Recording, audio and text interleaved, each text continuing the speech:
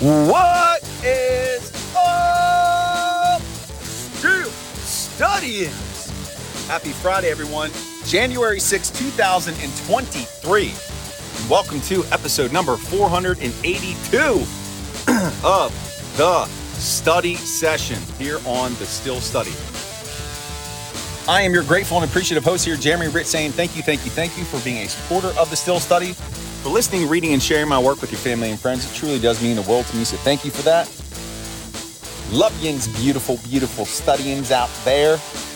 Today, I offer up my prediction for the final regular season Steelers game for the 2022 season. Who knows if they're going to make the postseason, but this is it, ladies and gentlemen. So I will be bringing that to you, how I see things playing out. Like I said yesterday, it's pretty straightforward on what needs to happen, but I will get into all that soon. Still got that little tickle, whatever it is. Anyway, as always, thank you for being a supporter of the Still Study. You know that I love yins. Please check out the podcast that I do with Jim Wexel over on his site, The Still City Insider. Our podcast is called The Still City Insider Podcast. Jim and I recorded earlier this week. It was a lot of fun, and Jim is super knowledgeable and insightful about your Pittsburgh Steelers, having covered the team since 1995. You don't want to miss it. Check it out. Linked in the show notes.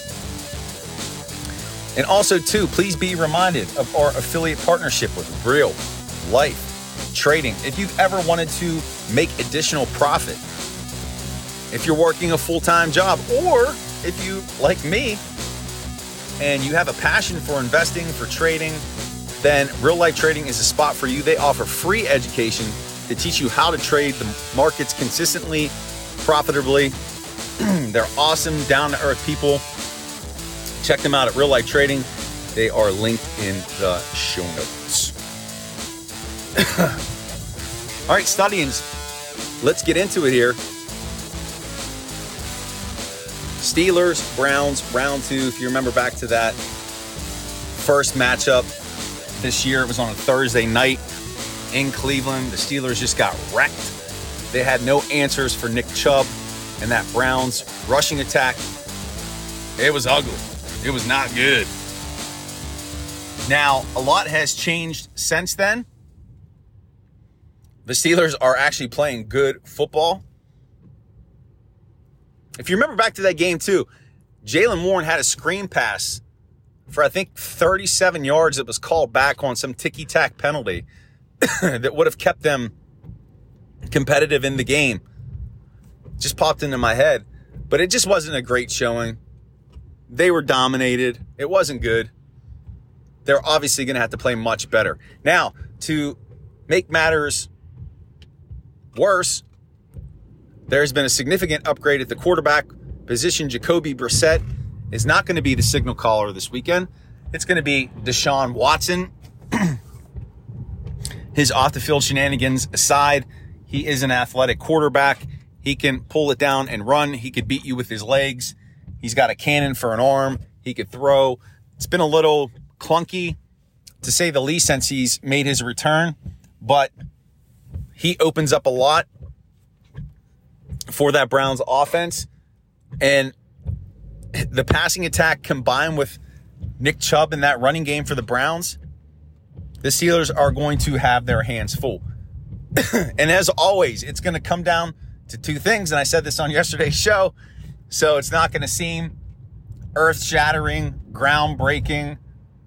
But the Steelers, have to stop the run.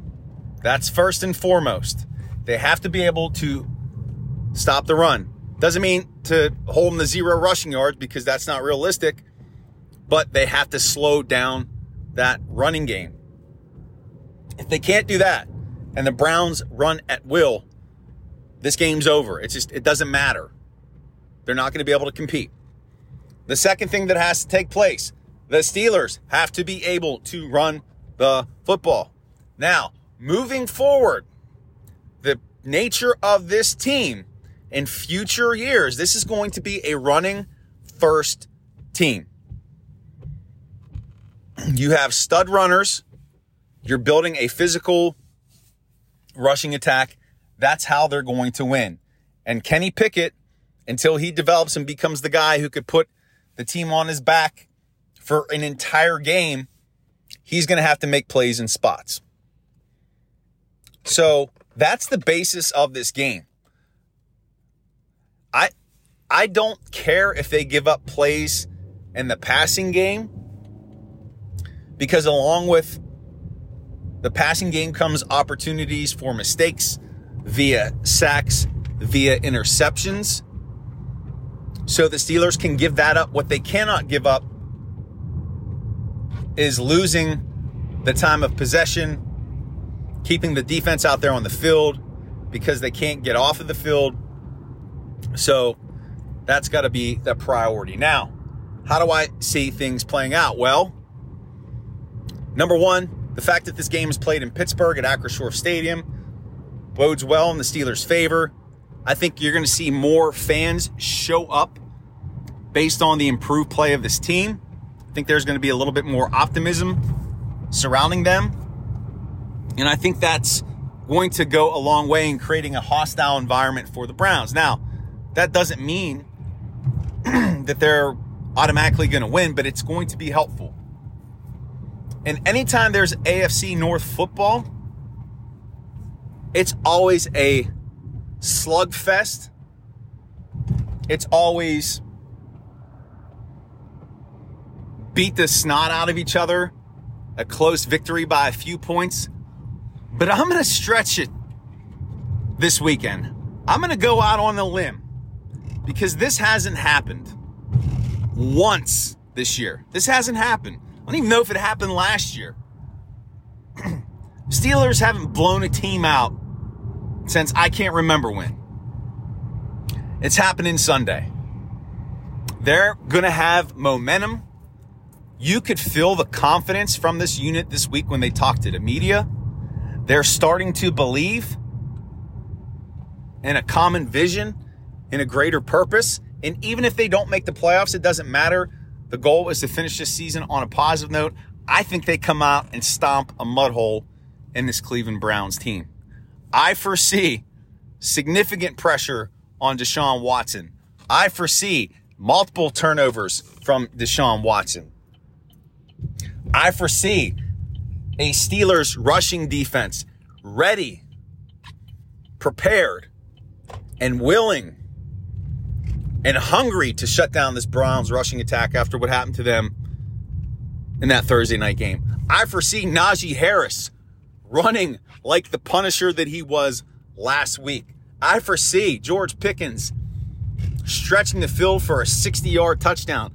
I foresee big plays from Kenny Pickett out the wazoo. And when it's all said and done, when the smoke clears, the Steelers finish 9-8. Tomlin extends his winning season streak. One of the best coaching performances he's ever put together. The Steelers win 41-17. It's a blowout. Now, call that my 2023 optimism. That's fine. I'm just playing the averages here. This team is due. And when you've got a group that's confident, that's playing well, that's starting to believe, you get some blood in the water, it becomes a massacre. And that's how I see it playing out this weekend.